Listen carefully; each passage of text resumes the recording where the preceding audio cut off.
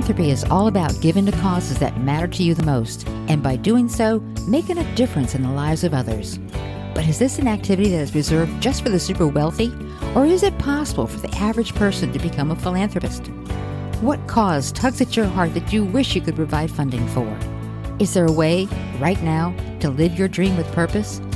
These are the blaring questions this podcast will explore as we meet everyday people who are stepping up to begin living their philanthropic lifestyle.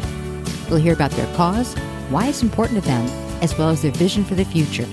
So let's get inspired, motivated, and learn how we can step into the dream of living our best life with purpose. My name is Nancy Landa. Welcome to Cause Talk Radio. My guest on today's show is Michelle Fassini. Michelle holds an associate's degree in mortuary science. She's an entrepreneur, a certified life coach, and is licensed in both real estate and insurance. She's an avid animal lover and volunteers with animal rescue organizations where she assists with adoptions. She has, in fact, fed a feral cat colony for 11 years. Michelle is a movie buff and enjoys reading, bowling, shooting, crafts, and painting. Welcome to the show, Michelle. Hi, great to be here. What was life like for you growing up as a young child? Well, I was an only child, so I really hung out with adults more than anything. Watched a lot of card games, adult nights. Really just kind of did my own thing. Like I played teacher a lot in my room. I'm kind of bossy. So it's kind of like whenever I got a hold of somebody, they got the bossy treatment from me. But. So who had the biggest influence on you as a kid and why? Definitely, I would say my parents, my grandmother too, until she died when I was 16, but I was very close with my maternal grandmother. And my parents, they were divorced when I was very young, like 6 years old. So I would go with my dad on vacations, but he always was there, and we always spent really quality time together. And my mom's always been my role model anyway. So your parents were your biggest influence, aside from your maternal grandmother. Did they have a philosophy that you carry with you to this day? I really don't know that they had one, and I wish I had a work ethic a little bit more like my mom. She's, in her 70s now, obviously, and she still tries to do things she did when she was 30, physically, and can't. I've never really, I've never been ambitious to do like yard work, and she just loves it. So I wish I had more of that physical work ethic. I don't, but. Yeah. Now, when you were a teenager, what was your dream for your life? Well, my dream was that I wanted to be a singer, but that didn't work out. Just didn't work out. But yeah, then I wanted to be a teacher, and then I didn't go that route either. But when I was 16 and my was ill, my mom read an article in the waiting room about mortuary science, which is how that all came about. Well, that's an interesting article to read at that time. Yeah. I never even had heard of it before, really. But I took cosmetology in high school as a bow tech, and you could kind of tie that in to mortuary science, right, in one aspect of it. And so it intrigued me, so I went for it. Oh, okay. But you never worked in that industry. I did my residency, but I never, it's hard to really actually get into it unless your parents are in it, and, or you Oh, grew up. really? Huh. Okay. Well, tell me about the time when you discovered and began feeding a cat colony.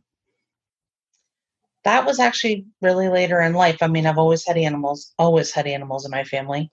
But we had purchased a home in Texas in 2004. And the people that live there, they said, well, I just want to let you know, we feed a couple cats out in the carport. We just leave a little food out there. You don't have to, but, and we started, and little did we know. So, and that all happened. So don't ever feed cats if you don't want that to happen. And it just grew and grew and grew. And I just couldn't keep up. Like what I would actually do is go buy certificates to spay and neuter them. So it's Right. kind of like trap, neuter, and release or whatever. And it seemed like every cat that I end up getting a hold of, because it was not easy to trap them, we get them fixed, we let them go, and they would get run over by a car. So it was like a kind of it was very defeating. Yeah. Yeah. But you did that for 11 years. That's a Hmm. long time. Yes. Do you have a specific story you can share about an animal rescue that made a big impression on you?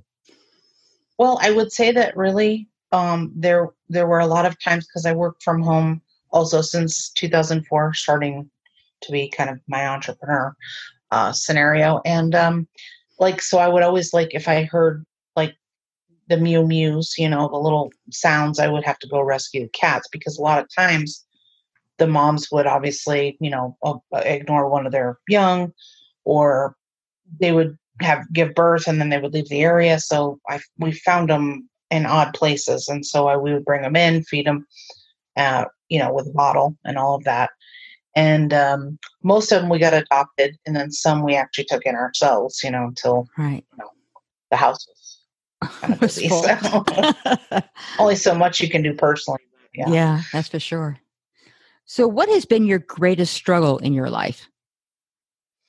Um, my greatest struggle, I mean, honestly, my biggest challenge has been my weight my whole life. Hmm. But I mean, I'm happy with who I am. I don't feel uncomfortable, and I really wasn't made fun of in school or anything. I mean, I'm not, I didn't let it bother me, but, there's a point that, it got too far. And Yeah. so I did like have surgery for it. And then I had to have repair surgery last year. So, Okay. So, let's talk about your cause. Your cause is titled No Pet Left Behind. Now, when disasters hit, whether it be weather related or man created, such as 9/11, as an avid animal lover and pet owner, what is it that tugs at your heart? well, I mean, I have been in situations because I had one dog in particular that had separation anxiety and she needed to be crated. I typically don't like crates, but I know that it's a reality and people have to use them for various things. And so, with that, if they're in there too long and they have to go to the bathroom or something, I just always worry about them being in there too long. Right. So So, when a disaster hits, that's what tugs at your heart is about those people's pets, the victims' pets, right? they're literally left there. I mean, Right. families have to worry about the kids, and I mean, they're kind of worried more about the people side. And I'm not saying they're not worried about the animals, but they can't always get to them, right? Or Right. if something happens to them in the disaster, there's no one often left, especially for single pet owners, that can go rescue them. Because not everybody knows everybody's pets and we don't know. Schedules and yeah, Right. Right. I don't know if they're home or need help. Yeah. So, how will your cause solve this problem? Well, my cause will solve this problem because if people use it, of course, but it would be a mechanism so that they can actually uh, have sort of like a backup for themselves. When my mom and I moved to California in 2015, we had a house full of pets. And, whenever we would go shopping, she'd be like, "You want to go out shopping?" And I was like, "Well, if we go together, we have to let my cousin know because if something happened." I was just always in fear of something happening to us. And it wasn't for our sake, it was for the animals' sake. Right. And so we used my cousin as a backup a lot, but I had to remember to call her. And then, so that kind of gets a little cumbersome. So this would be more of an automated backup system. So, who would be notified? Whoever the person chooses. Okay. So, let's say, for example, Hurricane Katrina, Yeah. Kind of wiped out New Orleans. New Orleans was Yes. very heavily hit um, in the Mississippi Gulf Coast. So, if the person that you have designated is also part of that disaster, Um, how, True. There How would would that be, work? there would not be that particular scenario. There may not be a backup, but everyone may not be affected at the same time, Mhm. possibly. But it's mainly, I mean, it's not so much in the disaster, but if something actually happened to you. Now, obviously, if something literally, and I mean happen, like let's say you die or become incapacitated and can't let someone know that I can't get home, Right. Um, so let's say Katrina happened and your backup, uh, was still going through some stuff, but they could let somebody know if they couldn't get there, Right. so they could still be your backup. And in the scenario of the notifications, you can have more than one backup as well. Oh, okay. So it might be a Yeah. good idea to have somebody outside your geographical area. Yeah, they probably. Awesome. So where will your cause be available initially? Everywhere I can get the word. So as soon as it is completed, and now it has been started, but once it has been completed, I mean, it literally is just a marketing effort to get the word out. And, and then if somebody notices it, they can get a bigger word out, even better, so that the masses actually know about it. Right. Yeah. Because the marketing is an expensive venture in itself, right? It can isn't, be. Yeah, it isn't not expensive. Yeah, it's pretty crazy. So what amount of funding is needed to fulfill your cause?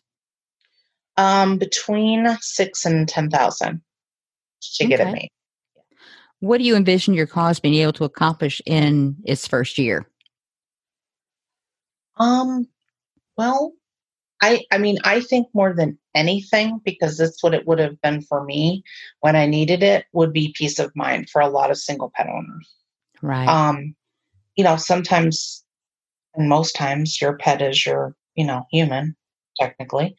And Well, it's part of your you worry about family. them when you're not home. Yeah, they're family. Yeah. For sure. So how many downloads? I'm assuming this is going to be like an app, right? It'll be a phone app. Mm-hmm. So how many downloads would you like to see in the first year? Gosh, I would love to see 1 million the first year. But look, maybe 200,000, something like that to start. That'd be awesome. Okay.